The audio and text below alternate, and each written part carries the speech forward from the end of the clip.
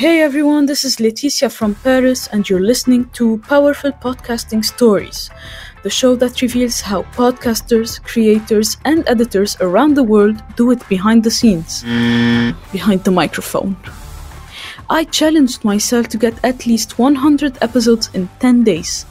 Are you curious enough to know if I succeeded or not? Well, you'll have to keep listening.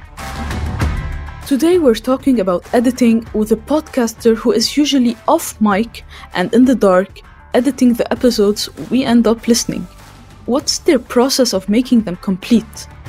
Let's listen to our guest's powerful story.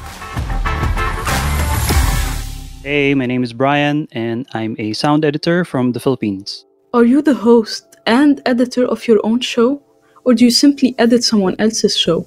Right, so I edit other shows, so I edit for other people, a broad range of types of podcasts, ranging from entrepreneurship to self-help and business coaching, all the way to the spiritual type of podcasts. So yeah, I help edit other people's shows. Do you have a background in sound design, journalism, content editing? Like, what's your background? And what got you into podcasting? Okay, so I got into the audio industry around 2011.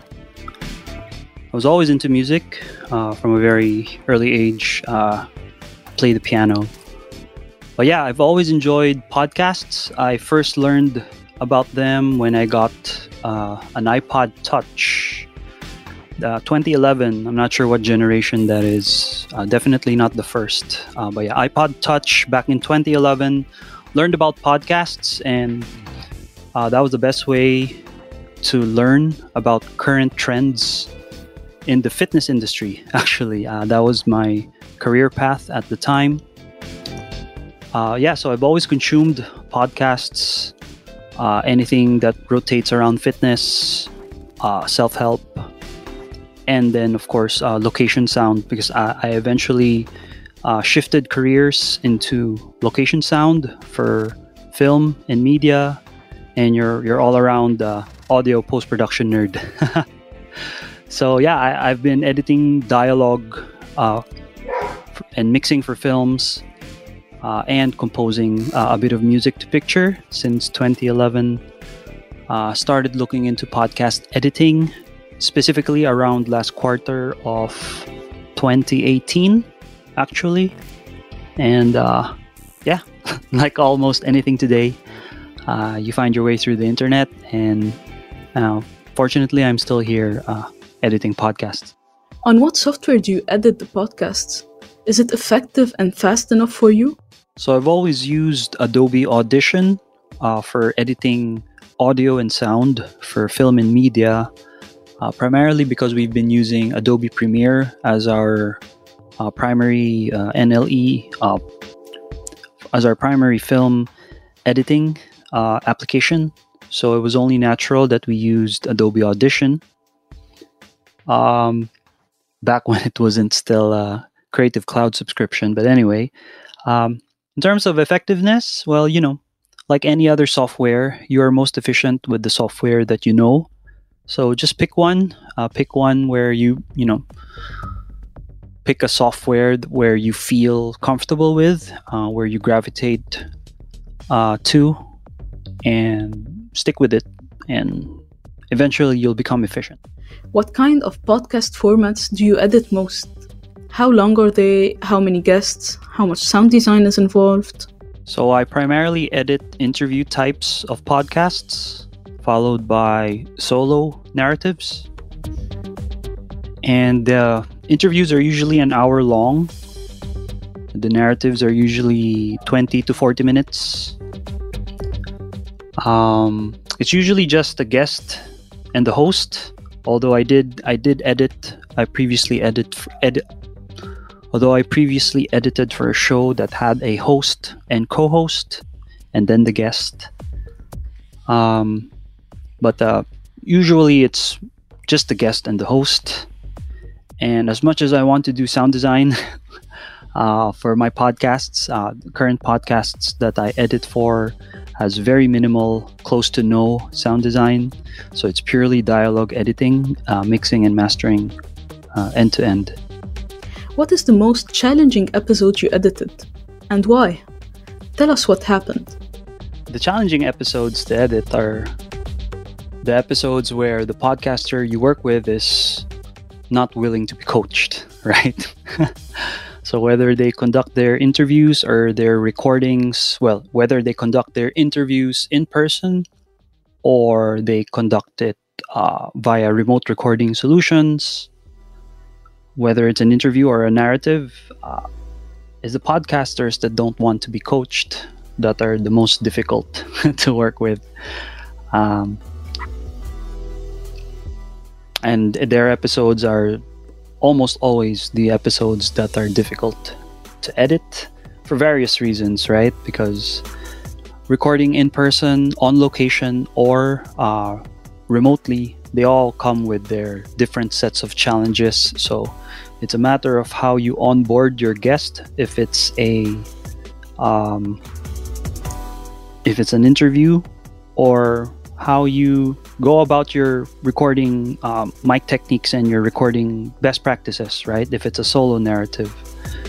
So yeah, those are the challenging episodes. But other than that, as long as there's always a learning curve, right? I mean, for beginning podcasters, you'd always expect their first 10, 20 episodes, there's always a bit of a learning curve, and then eventually they get it and they achieve a quality that they're happy with and that you're happy with, and then in that case, it's that would be the best case scenario.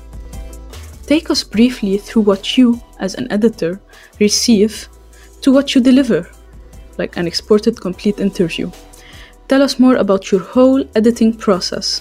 Right, so as much as I want all my clients to be recording in WAV, 44.1 kilohertz, 16-bit bit depth, unfortunately, some of them are still invested in a solution that record in a lossy format. And again, it really depends on the client you're working with. If to their ears that sound quality sounds good enough for them, then you work with what you have, right? In terms of deliverables, most podcast hosting platforms nowadays, they accept MP3 formats, 96 kilobits per second,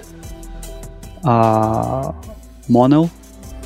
So yeah, that's usually the exported files that I work with. Whole editing process, all right. As for my editing process, so I typically batch process the files.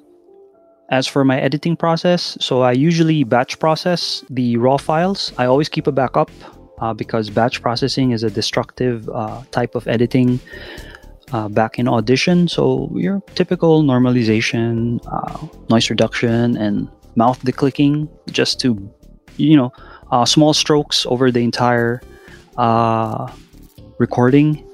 And then that's basically it for my automation. Everything else in the pipeline from that point forward is pretty much accomplished manually in the DAW. So that's from show assembly to content editing to mixing. So I actually mix as I go, and then always mix with a meter, the loudness meter that comes stock with Audition, the loudness radar by TC Electronic.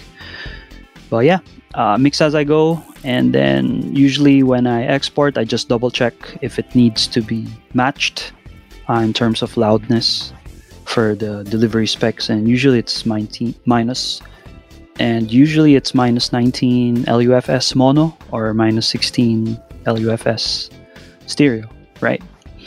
So that's basically my process. If you're not the host, do you, as an editor, have the right to remove content from the interview?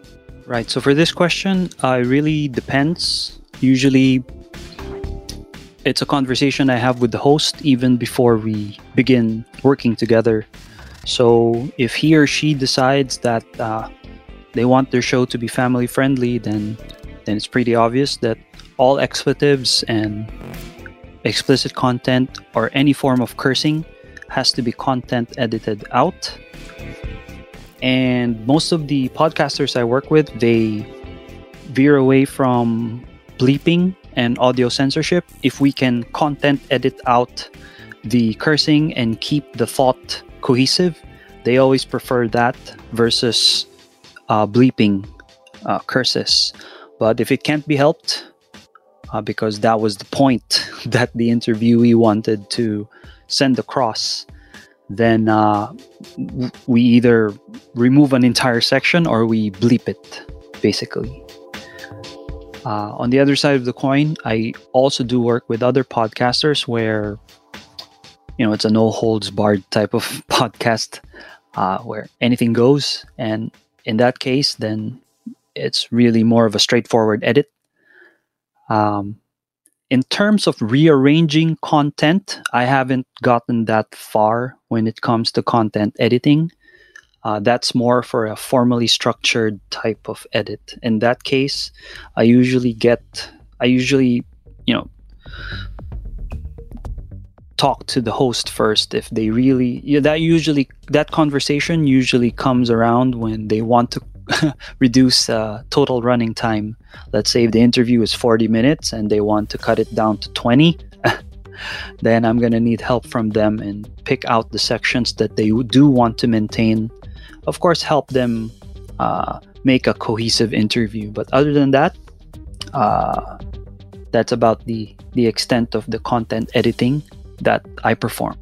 And finally, share with us some of the tips and tricks that top podcast editors use to make audio sparkle. Pick your weapon of choice and stick with it. So whether it's headphones or in-ear monitors or near-field studio monitors, whatever gear you use, understand them and then listen to how your mixes translate across all different forms of playback devices. And once you understand your gear, you'll get better at mixing your podcasts. Thank you so much for being an inspiring guest on my show. And thank you for sharing your process, challenges, tips, and tricks with us. Thanks for having me, Leticia. Bye.